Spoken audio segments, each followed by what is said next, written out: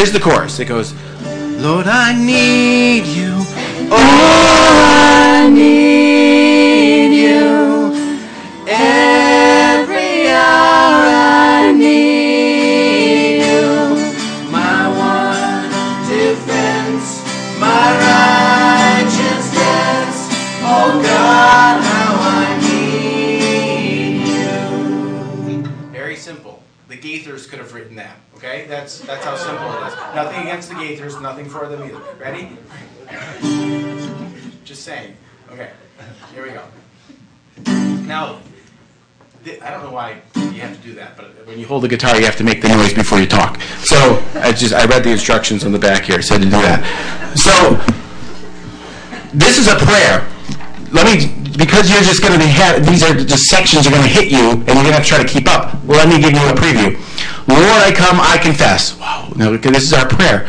Bowing here, I find my rest. Without you, I fall apart. You're the one that guides my heart. Lord, I need you. Oh, I need you. Every hour, I need you. My one defense, my righteousness. Oh, God, how I need you. Where sin runs deep, your grace is more. Where grace is found is where you are. And where you are, Lord, I am free. Holiness is Christ in me. Teach my song to rise to you when temptation comes my way.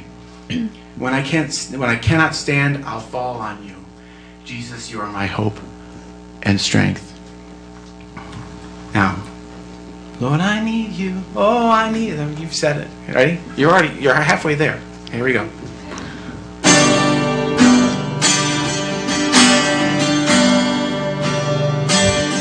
Lord, I come, I confess, bowing here, I find my rest. Without you, I fall apart. You're the one that guides my heart. Lord, I need you. Oh, I need you. Every hour I need you. My righteousness, my righteousness. Oh God, how I need you.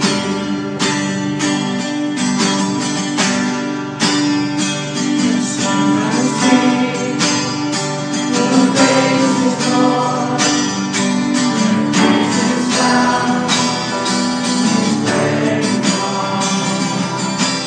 Where you are, Lord, I am free. Holiness is Christ in me. Lord, I need you. Oh, I need you. Every hour I need you. My one defense, my righteousness. Oh God, how I need you.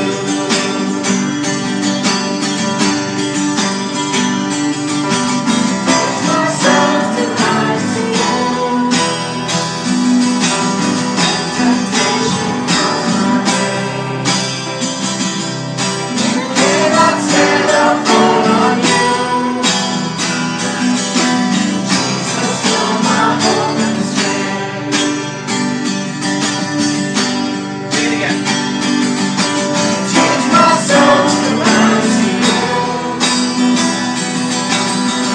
Temptation comes my way. Cannot stand up fall on you. Jesus, you're my hope and strength. Lord, I need you. Lord, I need you. Oh, I need you. Every hour I need you. My one defense, my righteousness. Oh God, how I need you. Let's sing again. Lord, I need you. Oh, I need you.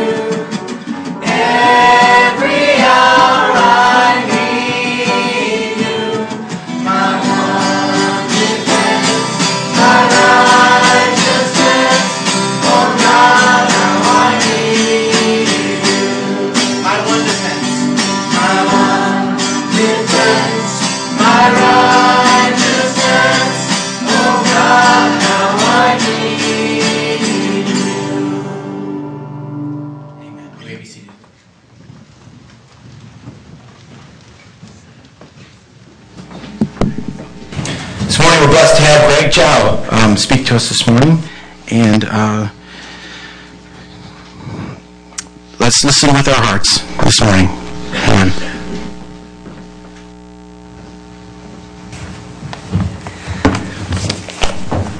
It's good to be back here at CBC. Let me pray for us as we explore what God is saying to us through Isaiah today.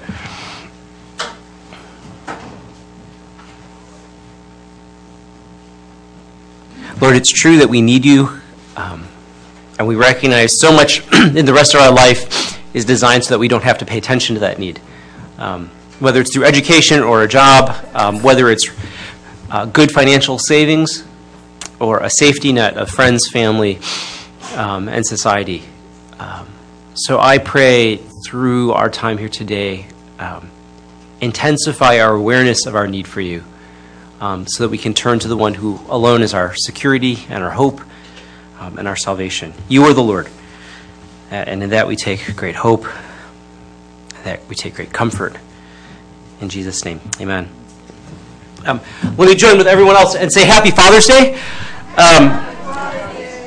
I've been paying attention to all the news things on Father's Day, and there's always kind of the required things of several of the men's kind of blogs and news sites trumpeting how good fathers are, the blogs that always talk about how bad their fathers are and how they're trying to work through that. The one that really caught my eye this year, though, I think it was on CNN, but it could have been a different one. I didn't print it out like I was thinking about it. They talked about how much more difficult being a father is now than it was 50 years ago. Now, some of it's because society has changed, right? And so some of it's because more women are primary wage earners in the house than ever before. In married families, nearly 30% of all women are the primary wage earners, the larger wage earners. And as a man, let me just say, praise God for that. I mean, that's a good thing, but it means for a lot of men who sought their identity, and I'm the provider, I'm bringing home the bacon, all of a sudden that role has been diminished. And if you're actually married in a dual married couple, both the husband and the wife are working, which is very typical, especially in this area of the world, then you realize you're just contributing and your family isn't totally dependent on you, just partially dependent on you. So the article talked about how 50 years ago, it was sufficient to just bring home the bacon. You could be distant but a provider and you felt like you were doing a great job. And now that you aren't critical in that role, or even necessary in some cases in that role, men are having to do this really complicated thing of now I have to be emotionally present, and I need to be a moral provider for my family, and I actually have to be fully engaged in what they're doing. Now, the women, of course, are all laughing at the struggle men, because they're like, that's always been the case for moms, whether you work outside the house or not, right? For moms, and all the moms know this, you've spent your entire life as a mom, I have to keep the house moving and pay attention to my child and be emotionally present. And if I'm working outside the house, I have to do all of those at the same time. Welcome to the real world, men. But the challenge for us, right, is it's much more complicated to be a father or mother than we were taught originally. And going through the motions won't be enough. You actually have to be present now as a father. Emotionally present to your wife and to your children, to be fully engaged in the life of your family. Being a distant provider isn't sufficient. And in some ways, that's precisely what God is challenging the Israelites with in the passage that we heard in Isaiah 29. And I just want to say, in your bulletin, there's the screen sheet. I wish somebody had sent this to me while I was preparing my sermon, because it really said everything. I could just read it to you, and I even have the exact same Annie Dillard quote. That's paragraph 3, 2/3 of the way through the sermon. So it was pretty ironic. I was reading like, oh, they have the quote. Oh, look, the entire sermon. So I could really just walk away and go read this. But that would be a breach in form. So we're going to continue anyways.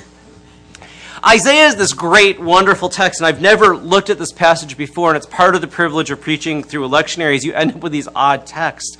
But part of what Isaiah is getting at, right, is God is angry and frustrated at the people of Israel at this stage.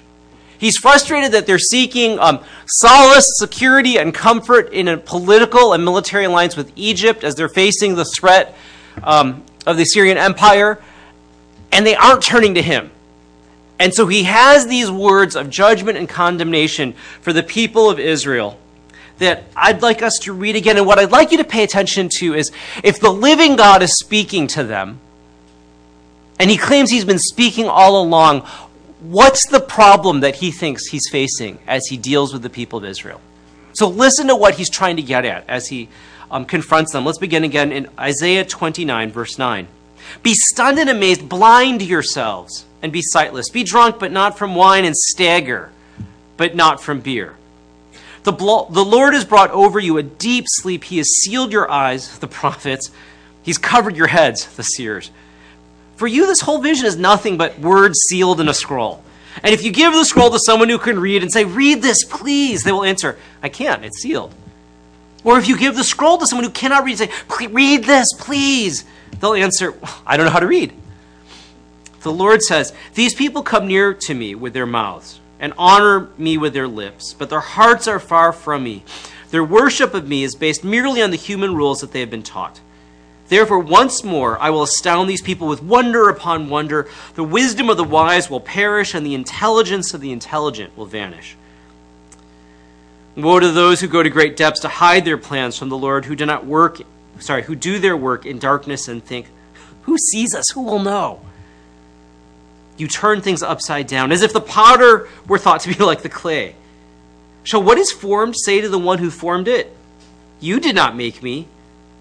Can the pot say to the potter, you know nothing? We worship a living God, and the danger that he wants us to confront at the beginning of this passage is, you will harden your hearts, right? And he does it metaphorically by saying, be stunned and amazed, blind yourself, and be sightless. Kill your own ability to see and to hear my word, and you will be blind and deaf. You will be unable to receive what I give you. Part of what God seems to be saying to the people of Israel is your spiritual torpor, your spiritual exhaustion and apathy are self-inflicted. You've caused it upon yourself because, in part, when you choose not to see my word, when you choose not to listen, when you refuse to obey what I've already told you, when you fail to put in practice what you already believe, your heart will grow hard. You'll be unable to receive more. And then judgment's going to fall. Right? We saw this in Scripture, if you remember reading through the book of Exodus with the story of the Pharaoh. Moses comes to the Pharaoh and says, look, the Lord God Almighty has called the people of Israel out of Egypt. Allow them to leave. And it says the Pharaoh hardened his heart and refused to respond. And then every time after that, what you hear is the Lord hardened the Pharaoh's heart. Now, people are often disturbed. Is it really fair for the Lord to judge the people of Egypt and the Pharaoh if the Lord kept hardening their heart? Right? I mean, that seems that's like one of those terrible catch-22s that you end up with. Like the Lord made you not respond, so now he's angry at you for not responding. Right? It's a terrible dysfunctional relationship. But prior to that, it's the Pharaoh hardened his heart. He refused to hear the word of the Lord through Moses. And he said, I reject that. I'm not going to listen. So the Lord says, fine, you're beginning to walk down a path. And I'm going to allow you to keep walking. The further you walk from me, the fainter my voice will be.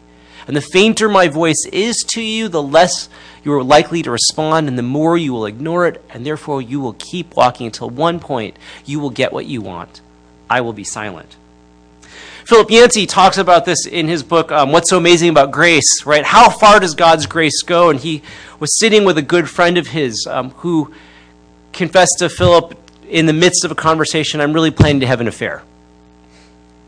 I don't love my wife anymore. I'm unhappy in my marriage, and I found somebody who makes me feel alive and young and happy again. And so the question I want to ask you, Philip, is if God can forgive anything, will he forgive me the affair? How do you answer a question like that? Right? You could go to, well, there's some theological truth here and theological truth here. Philip actually went, I think, straight to the pastoral heart of the issue. He said, I'm not sure you will care if you go through with this affair. And that's absolutely it, isn't it? And we all know it from those, right? For those of us who struggle with sin on a regular basis, the few of us who might be here, we all know when you pursue a course of sin long enough, you actually just stop caring whether God cares. And that's when you're actually in the greatest spiritual danger, right? For those of us who've ever been in a hard marital season, you know that at some point you cross the line, you just decide the greatest danger is not offending or hurting your partner, it's when you stop caring that you've hurt or offended your partner. And the first work to build that relationship is not working on the behaviors, it's working on the heart so that you still care about why you do it. And God says, look, you've blinded yourself, so be blind. And then you're going to stumble around drunk, but not from wine, it's from your own indifference. You're going to stagger from your lack of concern. And the Lord is just going to confirm that and put you in a deep sleep. He's going to put a sack over your head. Basically, why would you even bother to see what I have to say? I'm going to stuff cloth in your eyes and ears because you have no intention of hearing. And then he goes on to say, look, it's like I have a scroll with my own words to you, and it's covered with a seal, and I bring it to somebody who could read, like, open the scroll, listen to what the Lord has said. And they go, I don't know, it's sealed. I can't do anything about it.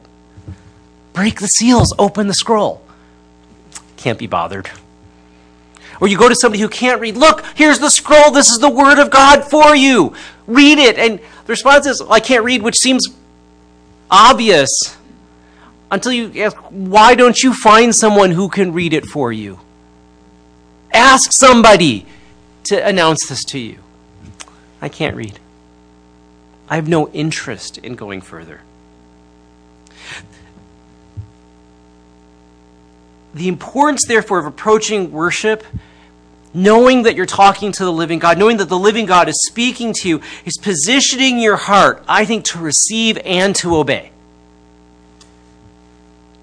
And to obey not just in doing more, but actually reshaping your affections and your beliefs so that when we're engaged together in worship, it's not just, hey, God has saved you and by grace, so you don't need to do anything more, but try a little harder tomorrow, right? It's not just that. But it could be during the course of this worship, as you're singing about the amazing grace of God, that you just remind yourself, I don't need to do anything differently, but I have to believe differently. His grace is extravagant, overflowing, delivered to me. There's nothing more I need to do to please him.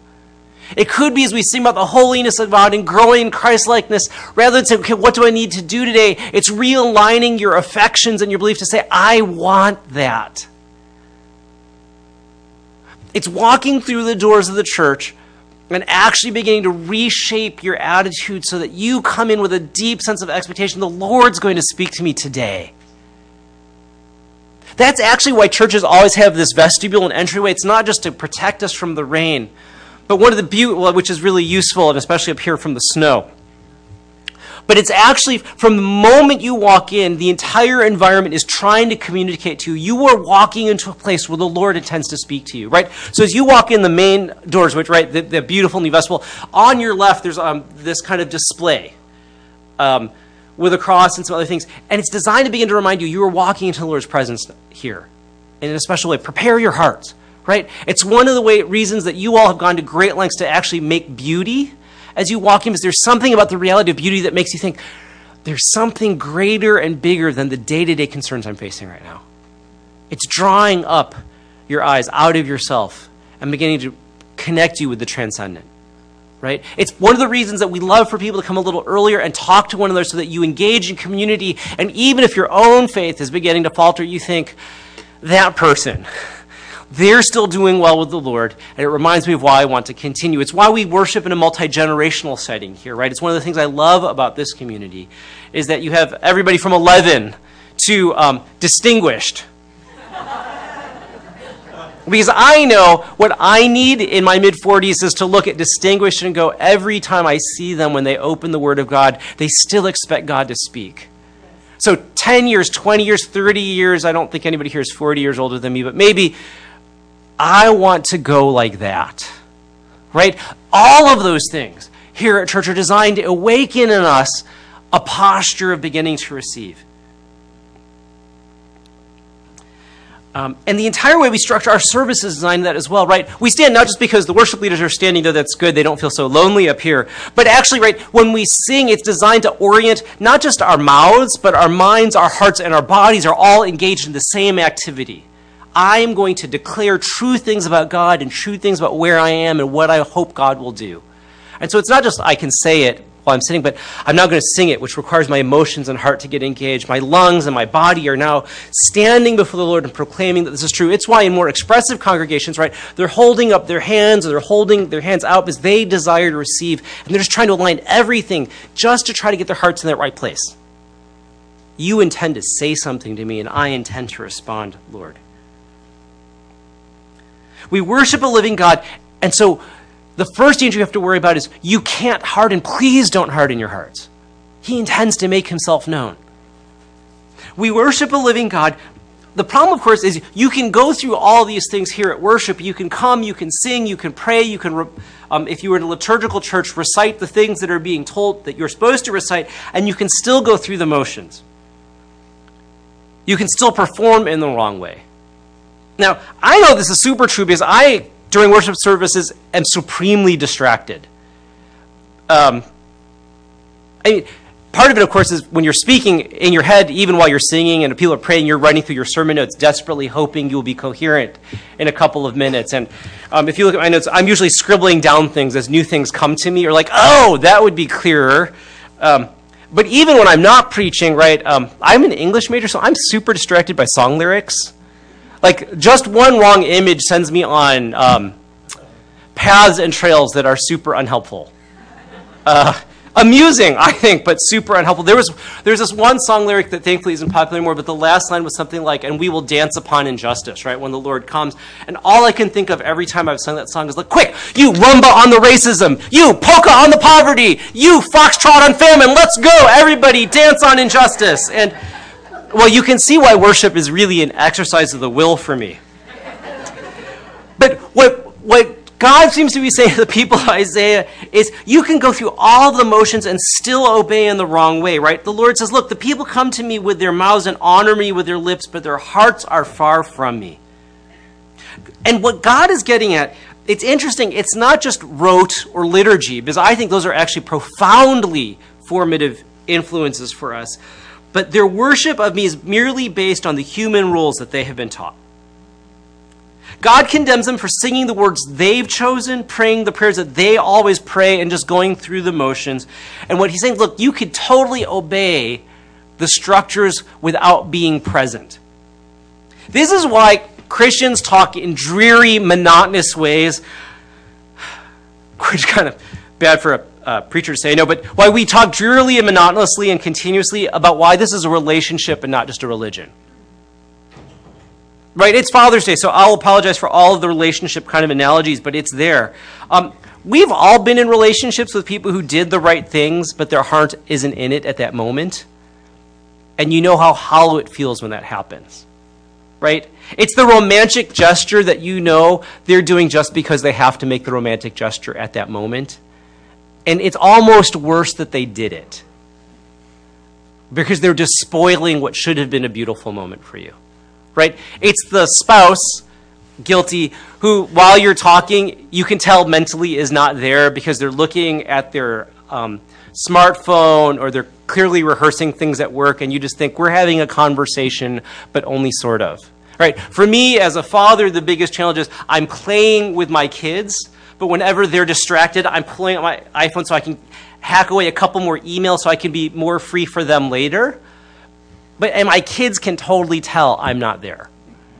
Right? I was just playing with my older daughter yesterday, and we were playing in the park, and she wanted to be the doctor and the patient, and every time she'd wander away to go check if the waiting room was available or something, I quickly, was answering an email, and after about 5 minutes, she just lost interest in the game, but she knew I was not present. If that's true for us, how much more so God, who actually knows if we're present? Who knows if we're just singing the words on the glowing screen and engaging in high-scale karaoke? Or whether our hearts, minds, and souls are aligned and we're just thinking, not only am I singing at the glowing screen, but those words are truer than any other words I know at that moment. How do we become fully present in what we're doing? It strikes me how frequently in worship that's difficult to do, right? I professionally, it's hard for me to do. As an English major, it's hard for me to do. When I have kids in the worship service, right? 90% of my brain is, please, I'm just tracking them. Are they running around? Are they noisy? Are they hungry? Do I need to feed them things? My ability to be focused on what I'm doing here at worship is really shattered. And I suspect a lot of us walk in that way. If it's not the kids or the job, it's all the burdens you walk in with as you start a Sunday worship. And let's just acknowledge that to be true. It struck me while we were singing today, because I was trying to pay attention, lest I convict myself in this talk while I give it. On two of the different songs we sang, they talked about what it would mean that we would be worshiping for 10,000 years and more, right? Both with the Amazing Grace redo and then the 10,000 years. And it struck me that what we're doing here at worship is really practice. We're engaging in the discipline now of what it would mean to be fully present to God's presence. I don't think we're going to be trapped in a church service for 10,000 years or more. Praise God, right? I mean, no matter how good the worship song, at some point you just think, we've done this a million times, literally. But I think part of worship is doing is, how do we become so aware of the Lord's presence that when we talk, when we breathe, when we sing, it's as if we're speaking to him. And I think the fact that we're practicing now is designed to give us some grace, right? When you practice something new, learning to play the piano, doing something athletic, I've been told. My daughter's learning to write. I was, maybe the best example, I was teaching Madeline how to play checkers. I bought her a little checkerboard as a gift after this last trial. She gets so frustrated when it's clear she's going to lose. And she's going to lose a lot, but she's playing against me. And I'm older than her right now, and she can't think 2 steps ahead, right? She just thinks of the next step. So I have to go, what will Papa do if you do that? Take my piece. Yes, right? But I bought her the game in part to try to teach her to think more than 1 step ahead, because I think it's a good life skill. She has to gut through the losses in order to learn to play. I think for us, if you're distracted at worship, it's okay. Accept the grace of God. This is practice. Of course you're distracted. But rather than berate yourself for being distracted, which is what those of us who are little driven and performance-oriented tend to do, instead, when you're reminded, oh, I should be paying attention to Jesus right now, the proper response is not to beat yourself up or feel guilty. It's to say, Lord, thank you for drawing my attention back to you. Right? It's what we've all learned to do at prayer or Bible study. When you're distracted, don't beat yourself up over the distractions. You're busy people. You're distracted. Instead, respond with, thank you, Lord, for your gentle reminder. You are to be the focus of my attention here. How delightful that you are good this way. Because, right, if you allow yourself to get distracted by how badly you are doing at it, you give Satan a foothold. And you start thinking about the distractions rather than Jesus. And you just continue on that path. Far better in this practiced lifetime that we have. Oh, I totally wasn't paying attention. Thank you for the reminder. I'm here with you now. We worship a living God, and so don't harden your heart. Come expectant. We worship a living God, so don't just go through the motions. Be invested and present. And we worship a living God, and if you do all those things, the problem is you may still think you're in control. Look at what God says the last 2 verses in 15 and 16. Woe to those who go to great depths to hide their plans from the Lord, who do their work in darkness and think, who sees us? Who will know? You turn things upside down as if the potter were thought to be like the clay. Shall what is formed say to those who formed it, you didn't make me? Can the pot say to the potter, you know nothing? Sometimes we'll listen really hard. Sometimes we'll obey and do all the right things and try to be attentive to the Lord's presence, and we will do it for the wrong reasons. God challenges them when he says, look, you can't hide from me. And you can't hide the truth from me. And there's no darkness that I can't see through, so your heart is exposed to me. Now, I suspect here what's going on is God saying, look, you can't plot with the Egyptians and think I don't know about it. But when you think about the context of worship, and what God seems to say later, why do you think that you're shaping you clay, me potter? Don't confuse that relationship. Part of what God seems to be saying is this, I'm God and you're not. And let's not lose sight of that. I'm shaping you, you are not shaping me. Right? This is the reverse charge. Elsewhere in Isaiah, God mocks the people who worship idols. He's like, really? You cut the tree down, you shape the wood into an idol, and now you worship it. Who's really in charge of this relationship? You are. Why are you pretending to worship the wood? And I think he's saying, look, I'm the potter, you're the clay, and that's the way this relationship is working. I think it's easy for us to believe deep in our heart of hearts that if we listen appropriately and we obey faithfully, then God is really going to do what we want. And worship becomes a contractual relationship with him where we say, if I do this, then you, God, have to do this. Or if you do provide for me, God, or demonstrate your goodness to me, God, then I will do this. And essentially what we're saying is, you're the clay, and I'm the potter. If you do what I want, clay, this is going to be a fantastic relationship. I'm thinking a lot about this, in part because Madeline, my oldest, will be 5 in September, went in for relatively minor surgery on Friday. Probably because of bad parenting. She had terrible cavities in her back teeth, and the cavity was really close to a nerve, so the dentist said, finally, we need to do a root canal on both of the back teeth. And because she's young and probably wouldn't sit through 2 rounds, he said the best thing to do is do general anesthesia. We're going to put her out, so we need to take her to the hospital, and we'll just cap her teeth. Her back teeth are like brilliantly shiny silver. We were joking, like we should put diamonds and make it into a totally bling thing in her mouth. But you can imagine, right, as a parent, your 4.5-year-old child going in for under general anesthesia. My wife's a doctor, so she's thinking of every terrible incident that she knows of complications from general anesthesia, and I'm enough in that world to know them all as well.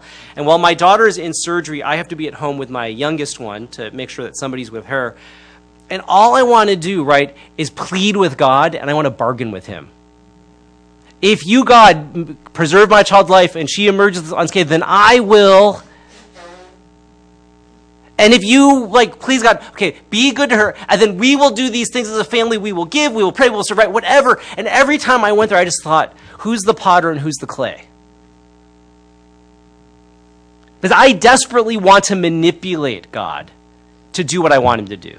Right? It's what we do with parents, or we do with spouses. Like, I knew I was coming here. I knew it puts a little more pressure on my wife, so I'm trying to be really nice to her this morning to bribe her into being a good mood while I'm gone. Well, she goes to church and then has to do all the grocery shopping, right? Like, we do this all the time, and God goes, I will have none of it. You are not the potter, I'm not the clay. I will not be shaped by your desires, your whims, your bargains. I'm the Lord, you are not. The great thing is this is good news. It's not that God is mean or hearted. In fact, because he is so good and so loving and so predisposed to bless us, it is far better that we don't have to bargain with him. There's no if-then with God. It's because God has already, therefore we are. Right? Because God has already demonstrated his love on the cross, we don't need to worry about being forgiven. Because he's already said, I accept you unconditionally. There's nothing more we need to do. We don't have to create some grand contractual bargain with God where we go, if I sacrifice enough, you'll do this one nice thing for me, right? Instead, we get to throw ourselves unreservedly and unashamedly into his arms and say, I have nothing to give you, and yet you love me and desire to bless me and will give me the security I need. Anne Lamott always talks about how there's really only 3 phrases in prayer that matter. Help. Thank you. Wow. No bargaining, just help. No groveling, just thank you. An occasional, wow. Cast yourself into his hands with no expectation of results. Don't think that what you do will manipulate him into being any more kindly disposed toward you. Which the good news is this, his love for us isn't conditioned on our ability to be obedient. And for those of us who struggle with sin, this is really good news. Because his character is far more stable and far more consistent than I will ever be. It's a great thing not to have to be the potter and in control when the potter's already so skilled, so loving, and so delightful. And this is what the thief on the cross experienced, isn't it? as he's hanging there next to Jesus. He doesn't say, Lord, look, if you let me down from here, I will become a disciple. Or if you let me down from here, I'll go to the Gentiles before you manage to convert Paul. Or I will talk to the Sanhedrin myself and convince them, right? All he says is, remember me when you come into your kingdom. I have nothing left to give you. There's nothing left to offer. And what Jesus does is amazing. He doesn't go, kind of late, don't you think? Or a little snarky like, oh, it's come to that, has it? Or, I guess. Jesus' words to him are, today you will be with me in paradise. Nothing more you can do. Nothing you have to do. There's no bargain we have to reach. Just stretch out your heart, and I will say yes. This is where I was going to quote the Andy Dillard quote that's here in the green sheet, but I'll just let you read it on yourselves. You are in the presence of the living God. The world could blow up in a second if he were to actually reveal his majesty here. So pay attention. Focus your attitude. Be receptive to change. And then don't think for a minute that what we're doing here actually is going to change God's mind. In fact, it's largely designed so that our minds and heart would be changed by God's presence. Now, lest this all seem really firm, and I'll end with this, consider the invitation that God is making, which drives these weird set of demands, right? Listen to the Lord and be responsive to him, or else you will go blind. The invitation really is, but be fully expectant that I'm going to speak to you. Have no doubt that I intend to say something. Every time you open your Bible, my voice is going to be there. Every time we gather as a community, my spirit will be noticed and will be moving. So don't harden your hearts, because really I'm speaking. That's the invitation that drives the don't do this. It's the positive, I fully intend to say something to you. Why should we be attentive? Why do we need to avoid going through the motions? Because God says, actually, when you do those things, I'm going to be present. Don't miss me. I'm here every Sunday when you gather, when two or more of you gathered in your house churches, in your scattered communities, I am there. Right? In your missional communities, I am there. Pay attention, not because I'm insulted, but because I promise to be there. Don't miss me. And don't think you can manipulate me, because really, I'm already on your side. I'm the Lord. I engage with you by grace. Relax. They sound like negative commands until you consider the amazing invitation that he's making to us. I will speak. I'll make my presence known, and I'll demonstrate my grace to you. There's always more expected in a relationship than we're originally led to believe. Fathers are experiencing this massive transformation of what it means to be a father, from just economic provider and arbiter of discipline into a fully functioning member of a community that we call family. Leading not just with economic might, but actually morally and emotionally engaging in this family. Partnering well with a spouse. And God seems to be saying the same thing. It's much more complicated than many people would like religion to believe. You can't just listen and not be willing to be changed. You can't just go through the motions and not pay attention. You can't just do the right things and expect it to go well. But I promise to speak. I promise to show up. And I promise to do good in your presence. And in the end, it's a far richer experience that he invites us to. Let me pray for us.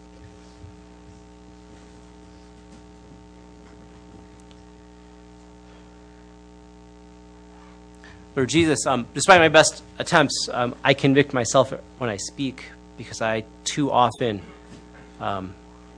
just go through the motions. I think about your text as merely something to study and be informed by rather than transformed by. I do want to bargain with you because it gives me some semblance of control or power. And yet, what freedom and joy you offer me and my friends here at Community Bible Church.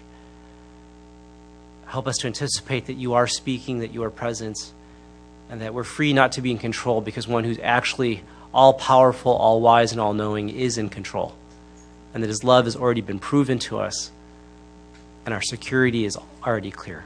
To you be the honor and glory forever. Amen.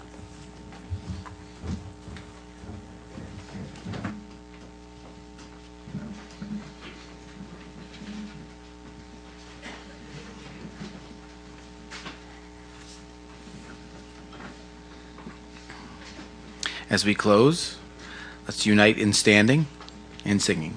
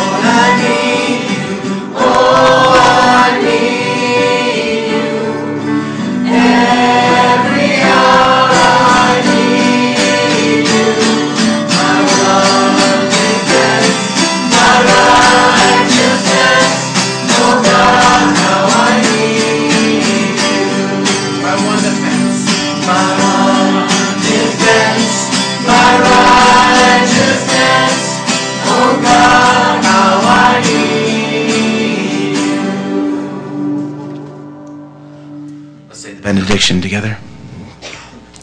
Peace, peace to you, and peace to the one who helps you, for your God is the one who helps you. You are dismissed. Go in peace.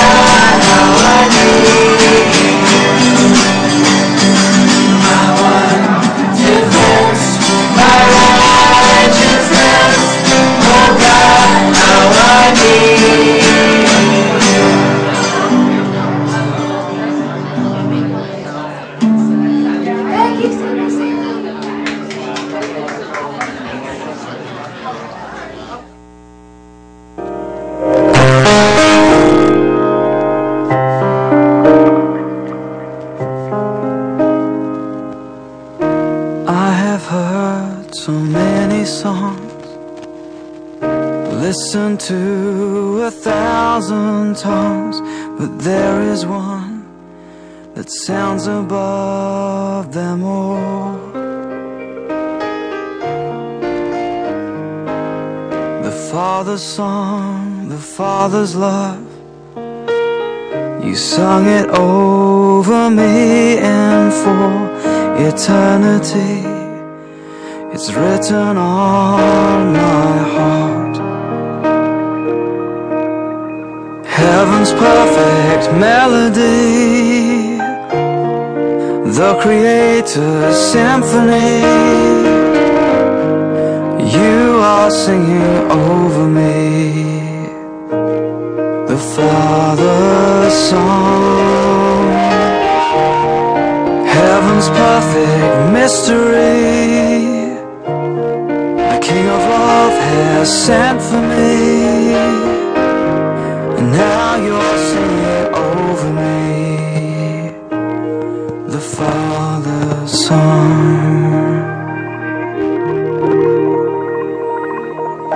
I have heard so many songs, listened to 1,000 tongues, but there is one that sounds above them all, sounds above them all. The Father's song, the Father's love, You sung it over me, and for eternity it's written on my heart. Heaven's perfect melody, the Creator's symphony. You are singing over me, the Father's song. Heaven's perfect mystery, the King of love has sent for me, and now you're singing over me, the Father's song.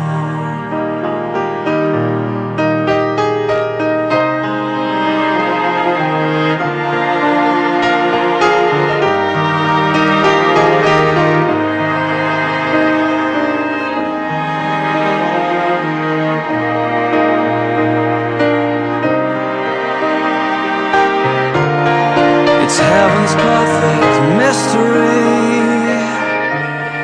the King of love has sent for me, and now you're singing over me, the Father's song.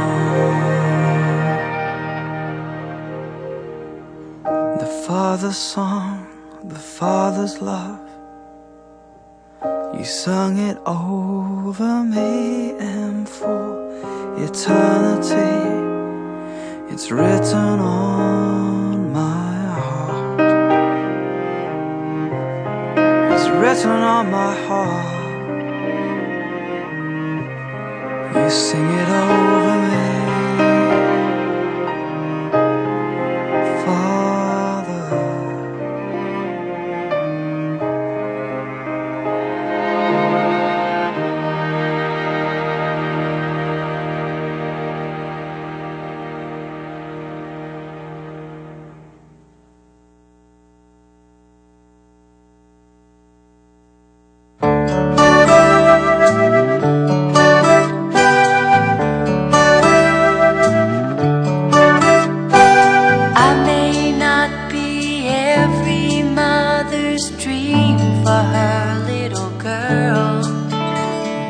My face may not grace the mind of everyone in the world, but that's alright as long as I can have one wish I pray. When people look inside my life, I wanna hear them say,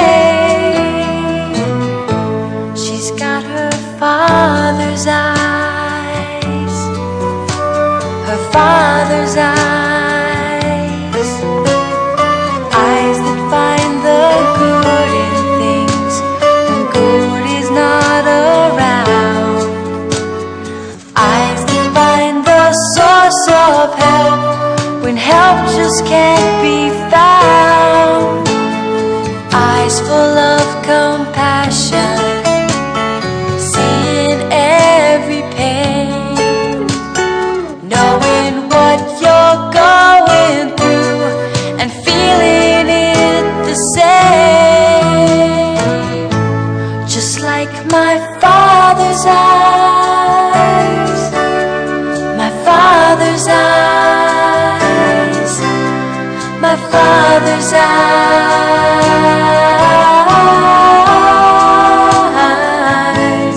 just like my father's eyes.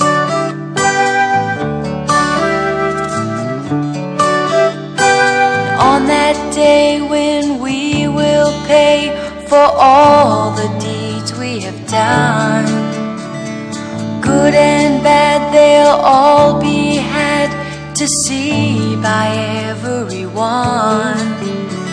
And when you're called to stand and tell just what you saw in me, more than anything I know, I want your words to be,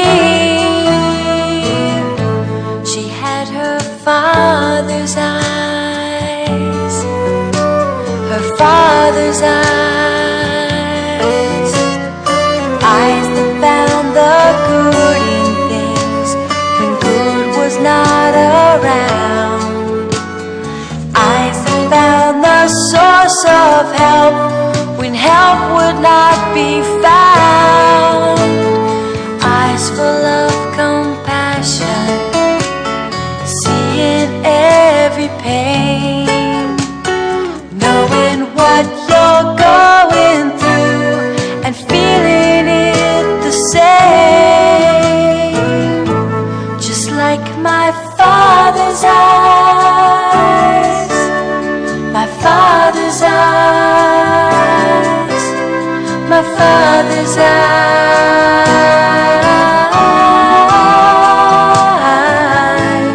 just like my Father's eyes, my Father's eyes, my Father's eyes,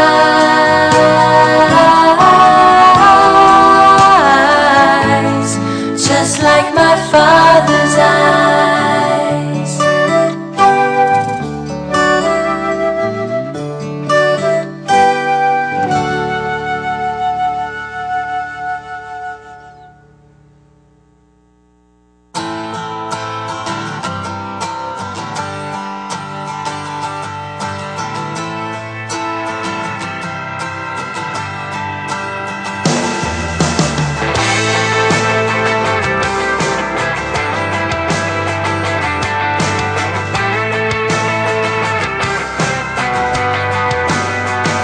I know you see when you look at me, a precious child who wants to be just like you, walk in your footsteps.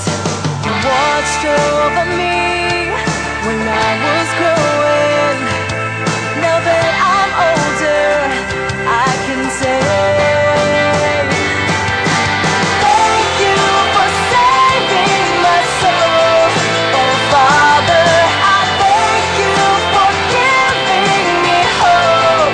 Oh Father, I promise my life to you and I will follow you always.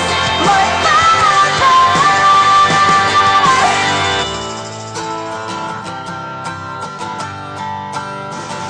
I must confess, sometimes it's easy to lose my focus.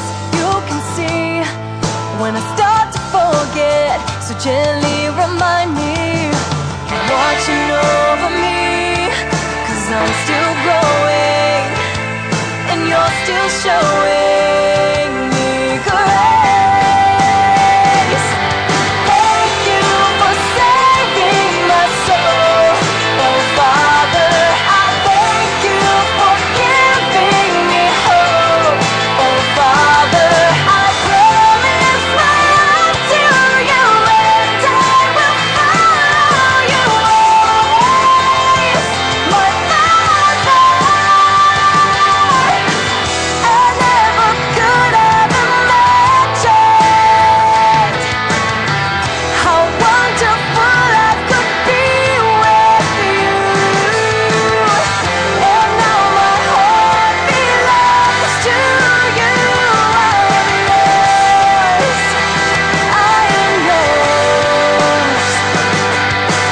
Thank you for saving my soul. Oh Father,